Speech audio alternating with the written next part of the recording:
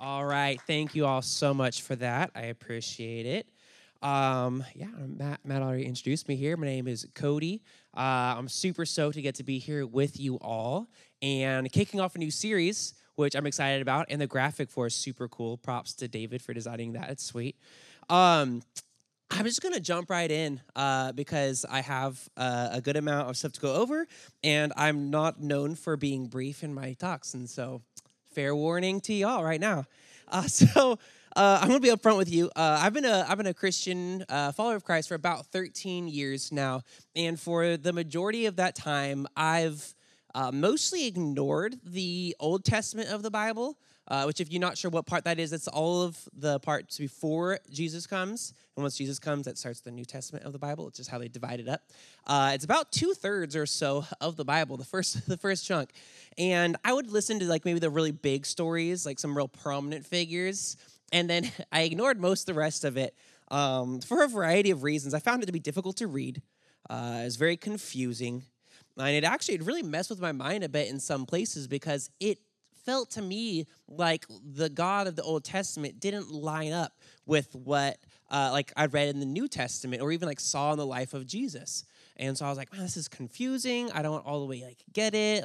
It kind of like would mess with my faith a bit when I tried to handle that. And I was too embarrassed to ask anybody questions, so that was a stupid mistake. Don't make my mistake there. Just ask people questions because there are answers. But so yeah, I didn't. I'm for the most part, I left it alone. I would kind of read it sometimes just so I didn't feel bad about it, but I wouldn't really pay that close of attention.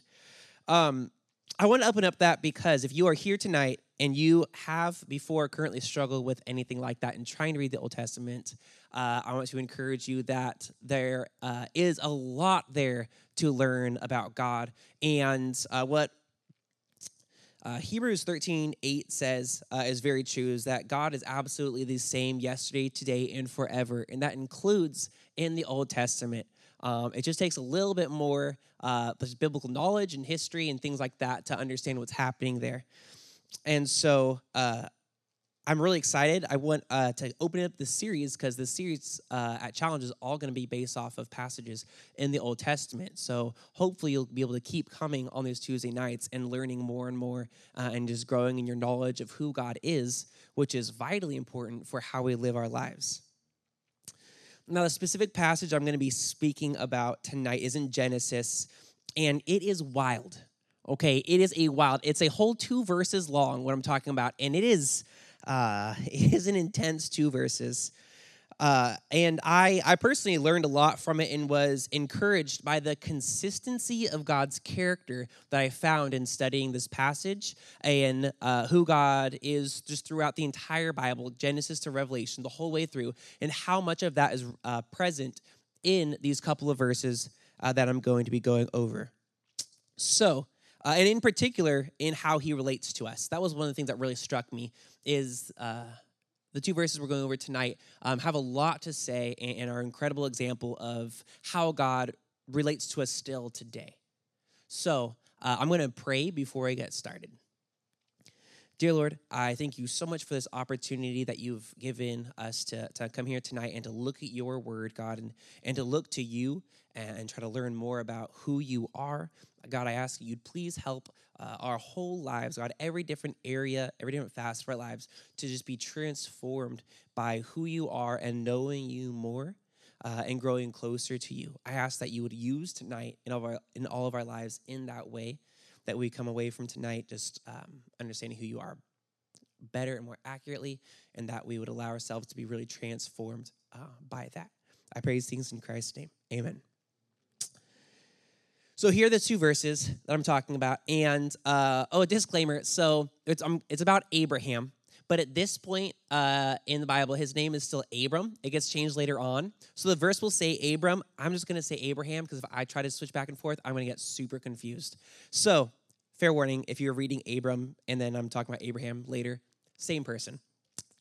So the verses are this, Genesis 15, 17, and 18. When the sun had gone down and it was dark, behold, a smoking firepot and a flaming torch passed between these pieces. On that day, the Lord made a covenant with Abram, saying, to your offspring I gave this land, from the river of Egypt, the great river, the river Euphrates. So now y'all can just leave and be completely transformed, right? Like you're done, you're good. You get it. You're walking out that door, a new person. Like, no, there's more to it, right? You can't just read this and be like, okay, yeah, like be nice to my neighbors or something like that, which a lot of the Bible has really straightforward passages like that are that immediately applicable. But this one, you've got to dig into it a bit more to understand what's going on here. So that's what we're doing tonight. So I've read this quite a few times, before now, like not in studying for tonight. In the past, I've read this quite a few times because whenever you try to read the Bible, you start at Genesis, right? At the very beginning, and then you make it like in maybe a book or two into the Old Testament, and then you're like, I'm not tracking, and you kind of peter out. If you've ever tried it like me, that's what happened to me. So I've read this quite a few times, and frankly, it was a passage that I would just gloss over because it's weird, right? Can we all agree? Like, that's weird. That's weird. Like, I don't get it. Like, not that it's wrong, right? It's God's word, but I don't get it. It doesn't make a lot of sense to me when I read it. All right, and those pieces, to clarify, it's weirder than it even looks, because those pieces are referring to a cow, a goat, and a ram that Abraham had cut in half.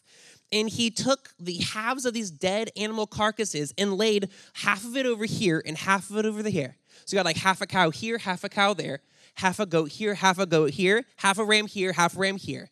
And it's like the freakiest, bloodiest walking trail you've ever seen in your life. Okay? That's the picture that we're looking at here. All right? So it just got weirder for y'all, right? Yeah, it did. It's a strange one. Man, there's got to be blood everywhere, right? It's not like he's in a butcher shop. Like, Abraham just cut these things in half. Like, he's got blood on him. It's like, it's a gruesome scene that's being portrayed. Not only that, but it's like the presence of God is here speaking to him, which would be like really intense, I can imagine. There's like smoke, and it's dark. So it's nighttime, and there's fire like hopping along. I don't understand what that looked like. The torch passed through. I picture it like bounding, but I don't know if that's accurate. It doesn't say that. It's a confusing scene for sure. But there's a lot here to unpack that is really, really important. This is the kind of stuff in the Old Testament, though, like I mentioned, that would trip me up because I'd be like, oh, that's weird, and I just like move on, right? And to a degree, though, this should be foreign to us. Like, it should feel foreign, right? This is literally thousands of years ago from a land across the earth in a culture that is like unlike anything we've ever experienced, right? It would be a little bit strange if everything in the Bible immediately connected with us having grown up in a McDonald's-like society, right? Like, we're consumers. Like, we don't butcher our own animals like that, like they literally had to do. Like, it's just not the same. So we just have a very different life than the people back then were living. Different part of the world, different culture. It literally is foreign. So parts of the Bible should be completely foreign to us if it is in fact accurate. So I'm going to lay down a bit of a frame of context that's going to be really pivotal for us to understand why in the world these are the two verses that I chose to talk about tonight. Somebody didn't give this to me, by the way. I actually volunteered to speak on these two verses. So so I'm going to give a little framework before we jump into exactly why that is. So we need to trace a couple key interactions between God and humanity leading up to this point in Genesis for us to get a full understanding of the bigger context. And I'm going to be brief for the sake of time. However, if you don't have a lot of past biblical knowledge, you'll just have to try to stick with me. If you have any big questions, just jot them down on your paper and then try to stick with me after that. So God creates everything, right? Beginning of existence, God creates everything. He makes Adam and Eve. Adam and Eve are in the Garden of Eden in right relationship with God, which must have been incredible. Adam and Eve sin against God by way of a deceptive serpent, thus ending their right relationship with God and introducing death into the world. The almighty, all-powerful, perfect God who just created everything in existence has his own creation rebel against him. Like, what do you think his next move would be? Just thinking this through and not really thinking about what I know the Bible says happens, I was like, he must like smite them. Like, he's just gonna like flick them like an ant off your arm and like move on, right? Like you just created everything, and then this part of your creation like rebels against you. You're like, all right, well, peace out with you, and I'm just gonna move on. But that is not what God does. It's not even close. It is shocking. It is shocking what happens next. Okay? Listen to this. In Genesis 3:15, God is talking to the serpent who just deceived Adam and Eve, and he says, I will put enmity between you and the woman, and between your offspring and her offspring. He shall bruise your head, and you shall bruise his heel. This is the very first arrow we have in the Bible. It's pointing to the future coming of a Messiah. And there's more and more throughout the Old Testament that narrows this in more and more on Jesus Christ. I didn't have the time to delve into all of that because I just had to pick like one topic to talk about, but that is what it's doing. And so what we see in this verse is God's immediate response to us rebelling against him is to launch the most grandiose rescue mission that has ever been concocted in history.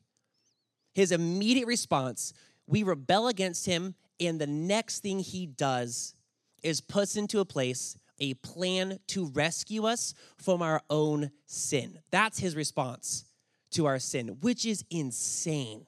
Like, that is so wild that is the character of God. So that's one of those first key interactions we see here in the very beginning of the Bible, in the Old Testament, where it's like, wow, that is obviously consistent with God's character. Like that is so clearly how God operates, and we see it throughout the whole Bible, and obviously see it in the person of Jesus Christ. 3 chapters in, and God's already giving us pointers to Jesus that he's going to send us a Messiah to save us from ourselves. And this was in response to our rebellion. It's just crazy. So for the sake of time, we're going to jump from here to Abraham specifically, where God keeps on narrowing in on this promise for us on how he's going to ultimately rescue us from our own sin.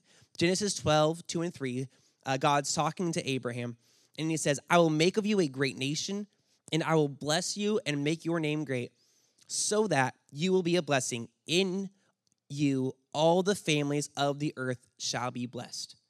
Again, there's quite a few of these promises that God gives to Abraham specifically, and to other people down in his little genealogy, in his downline, where we see it keeps on focusing in more and more throughout the Old Testament on the person of Jesus Christ.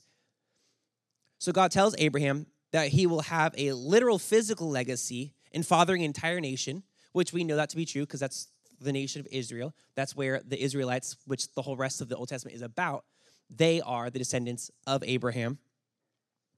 So we know that ends up coming true. But more distinctly, that somehow from his lineage, all people across the earth will be blessed. Similar to Genesis 3:15. Like I said, this is another one of those pointers. It's like this arrow God is laying out throughout the Old Testament to the coming of a Messiah one day where he will bless people of all the earth through him. And God says right here it's going to make it happen through Abraham's descendants. But it's very important for us to understand that this promise from God to Abraham to bless all people of earth is really it's directly tied to this promise to make him into a nation, because later in chapter 15, which is where those verses we're actually talking about tonight, he's specifically talking about making him into a nation. But you can just know that these two promises are intertwined with each other. It's going to make Abraham into a nation, and through his downline, he's going to bless people of all the earth. So we're going to jump back to 15 and 17. And right before this in chapter 15, the context of the smoking pot and the flaming torch and the dead animals, right? Right before this, Abraham questions God. So it's like the context in which this is happening. Abraham is questioning God, and frankly, this part of the story makes a lot of sense to me. And this is the part that makes the most inherent sense to me when I was reading it through for the first time for tonight, because God had promised this to him a while back. It was about 10 plus years before this point when God tells him he's going to make him into a nation. And at this point in chapter 15, Abraham has no kids and no land. Think of what it takes to have a country You need people and property. He's got neither. So it's been like 10 years after God promised him this, and he doesn't have either of the two main ingredients he needs to father a nation. And so Abraham's like, God, like, can you like start the ball rolling on one of these? Like he literally brings up both of these things in the beginning of chapter 15. He's like, I got no, like you said, you're gonna make me into a nation. I got no land. And you said you're gonna make me into a nation. I have no kids. Like, how is this gonna work out? And like I said, I relate to this a lot. It makes a lot of sense to me that that's his response. But here again, we get this insanely beautiful picture of how God responds to us. Because even in this moment of Abraham's doubting, what we see here in these verses 17 and 18 is God's response to his doubt. God's response to his struggles to continue trusting him is to make a covenant with him. This is what we're reading about in these two verses. Abraham's struggling, he's doubting, and in response, God makes a covenant with Abraham. This is mind-blowing because a covenant is an oath-bound relationship between two or more parties. Think of like the covenant of a marriage relationship. So in a marriage, you can't just like break it off without, there's literal legal ramifications if you break off a marriage that aren't there if you break up with your boyfriend or girlfriend. So you can see how that's a relationship that have these actual like responsibility ties that have real ramifications if you break them. So that's an example of a covenant. This covenant we're talking about, though, is a little bit more intense, though. It is a blood-bound covenant. And that's the idea that we see here in verses 17 and 18. It's a promise with consequences tied to it. And the idea is that neither party could be unfaithful to this relationship until death. So neither party can get out of it until one of them dies. And I want to get into this a little bit because this is specifically why this scene is so gnarly. The specific practice with the cut-up animals is present elsewhere in the Old Testament, which leads us to believe that it was some sort of common practice. It was a common, not really common, obviously, but for really, really extreme covenants to be made, this is what they would do sometimes. And so it wasn't just out of the blue that this happened. And the reason why they did it, there was a reason to it.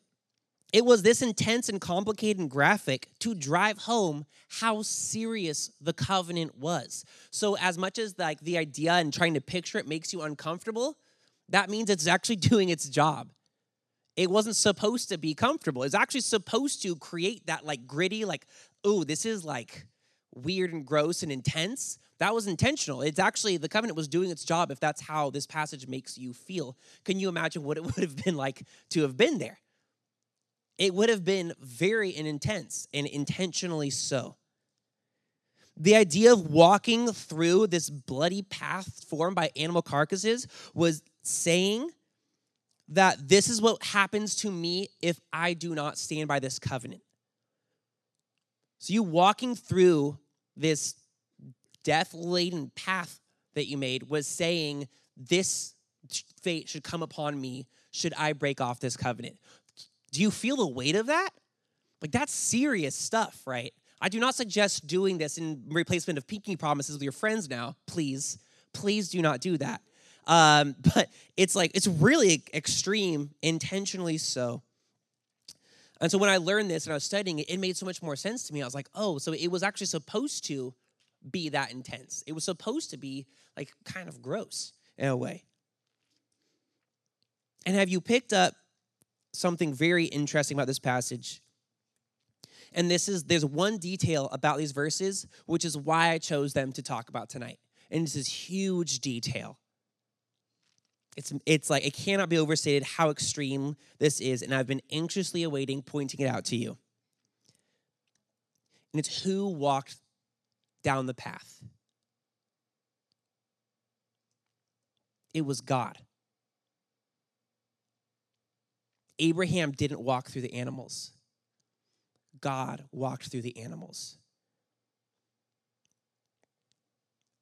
So remember what I said, the person who walks down that path that was made is saying, I'm putting my blood on the line for this covenant. And God's the one who did that for Abraham.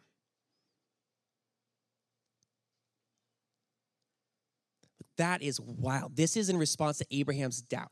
Abraham is doubting, and God says, like, I'm putting my blood on the line. Like, I'm this serious about what I told you is going to happen. The same mighty God who created all of existence, the same one who, when we turn our backs on him, initiated the most complicated and beautiful rescue mission that's ever been dreamed of. The same God that Abraham had just got done questioning responds by making a covenant with Abraham. Like, that is insane. Like, that is crazy.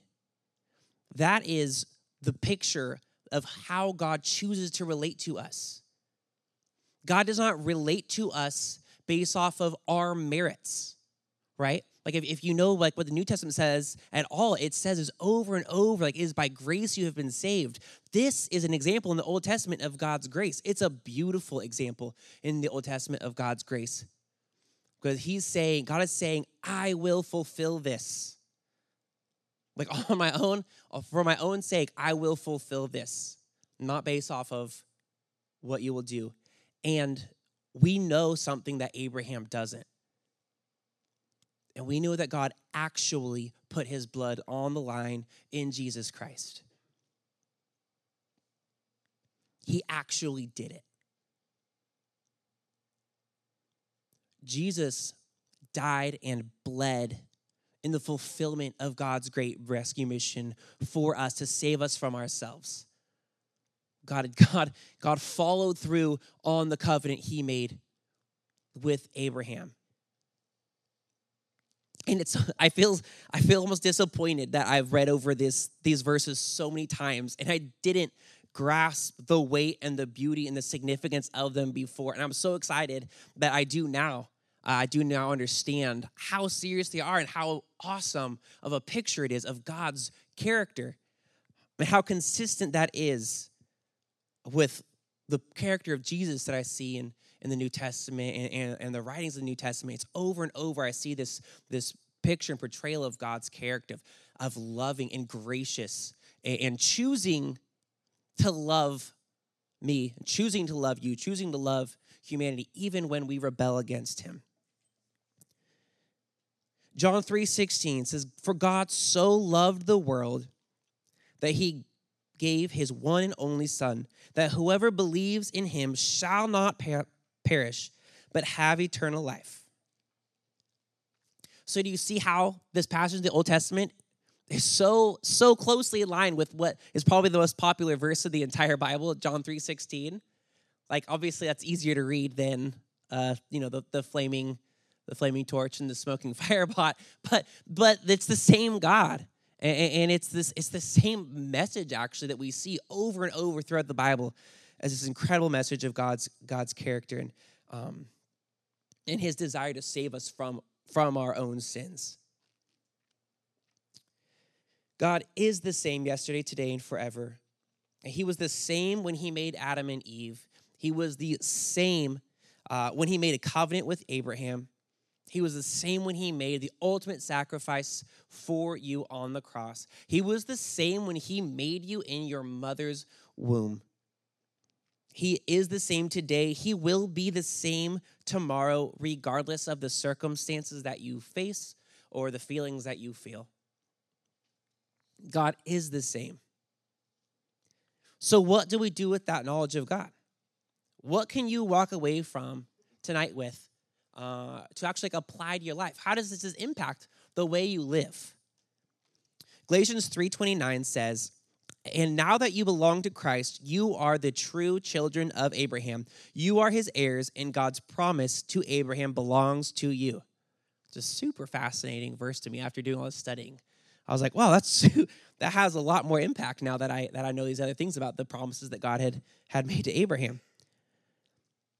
So the first thing that I want to mention is that if you do not belong to Christ, right? It's the first part of this has like a, what's the word I'm thinking about? Like a clause there, right? There's like a presupposition that you belong to Christ. So if you do not belong to Christ, that would be your next step that you need to take. You need to place your faith in him, which just means to trust him, to trust Christ as your savior, and as the fulfillment of God's great rescue mission that he had laid out right from the start of the Bible. And if you do belong to Christ, then you are an heir of God's promise to Abraham. I'm going to highlight in closing a crucial element of that promise that God had made, and I touched on it earlier. It was it's in the Genesis 12, 2 and 3, so it's on your handout there. It says, so that you will be a blessing. In you, all the families of the earth shall be blessed. So God told Abraham there was a reason he was going to bless him. And so if you are in Christ, that means you're an heir of the promise of Abraham. So that means this applies to you. So God blessed Abraham so that he would be a blessing, and that in him all the families of earth shall be blessed. God blesses your life so that you will be a blessing, and that all the families on earth shall be blessed through you. So are you living your life right now as an heir of that promise? Maybe you didn't even realize that you were supposed to be before tonight. I'd encourage you to really think about that, because that's what the Bible says. These aren't my words. This is the Bible here, all right? You are supposed to be living your life as an heir of that promise. God wants lost people all over the earth to experience the blessing of knowing Jesus Christ. And he wants to use you to make that happen. I want to challenge you, and this is the fill in the blank on your handout there. Pray for the nations and minister to your neighbors.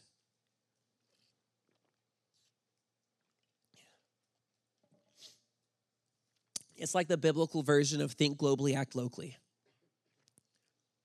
Pray for the nations and minister to your neighbors.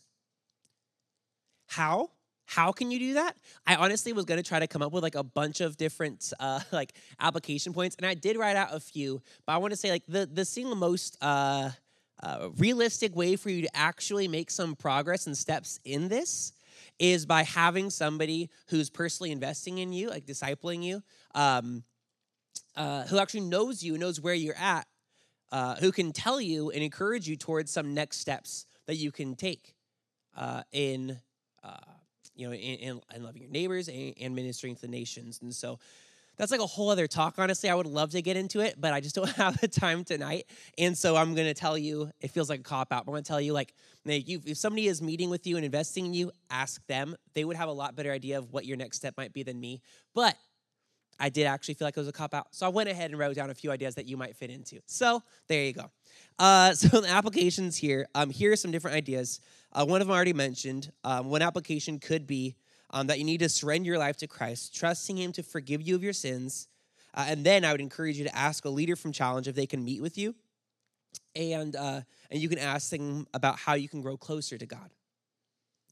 The next application idea would be to commit to coming to Challenge every week for the rest of the semester, instead of only coming when it's convenient, which I know is what it actually means when people say they're going to come to something. It's whenever somebody says, oh, I'll definitely be there, I hear, unless I get a better opportunity, right? And so just don't do that. Just commit to actually coming, because you're going to learn a lot of really awesome stuff about God and about the Bible if you keep coming to the rest of this series. The next idea is to start a plan to read through the entire Bible and then ask someone to hold you accountable to do it. I'd really encourage you, if you've never done that, to do it. And I'd also encourage you, if you're going to ask somebody to hold you accountable, don't make their life miserable, right? It's like, don't do it just so that you will have that weekly, like, guilt check of like, I'm still not doing it. Like, that sucks to be on the other end of that, you know? So don't do that. Like, ask someone to hold you accountable and then actually do it. It's up to you. It's your choice on how you spend your time. The next one is write down someone you know who doesn't know Jesus as their Savior, and talk to a leader in Challenge about what your next steps should be in introducing that person to Jesus. Like I said, this is so very specific to who you are and where you're at and who the people are in your life and relationships you have. So I'd really encourage you to seek some advice and counsel on how to best do that. And then the last one I wrote down here is choose to grow your heart for the world and your confidence in telling others about Jesus by doing Chico Project this summer, which, have you guys announced that yet? All right. Well, hey, I forgot to ask before tonight.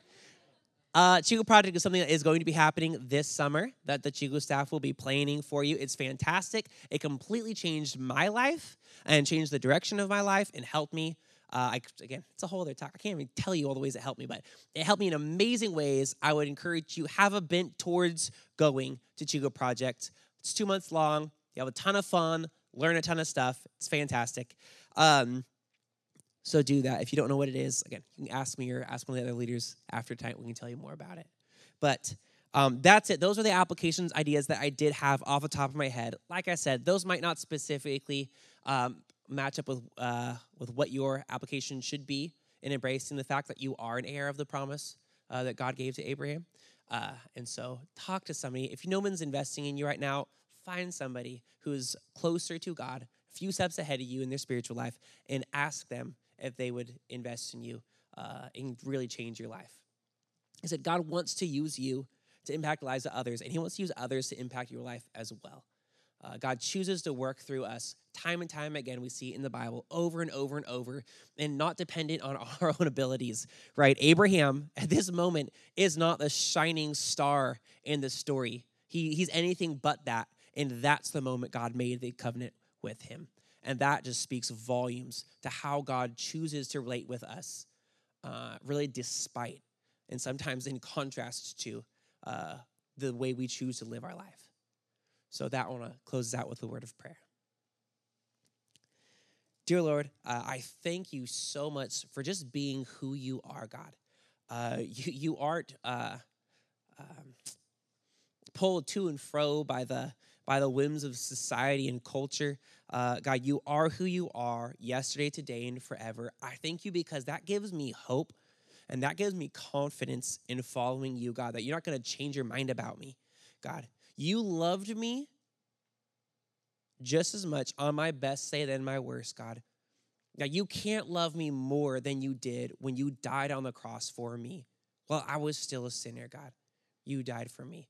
I thank you for just the consistency of your character and how many times in the Bible you display that, and you've given us your word so that we can know you and walk through our day with that confidence and that assurance that you are who you are.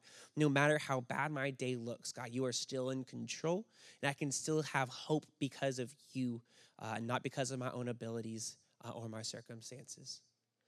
I pray these things in Jesus' name. Amen.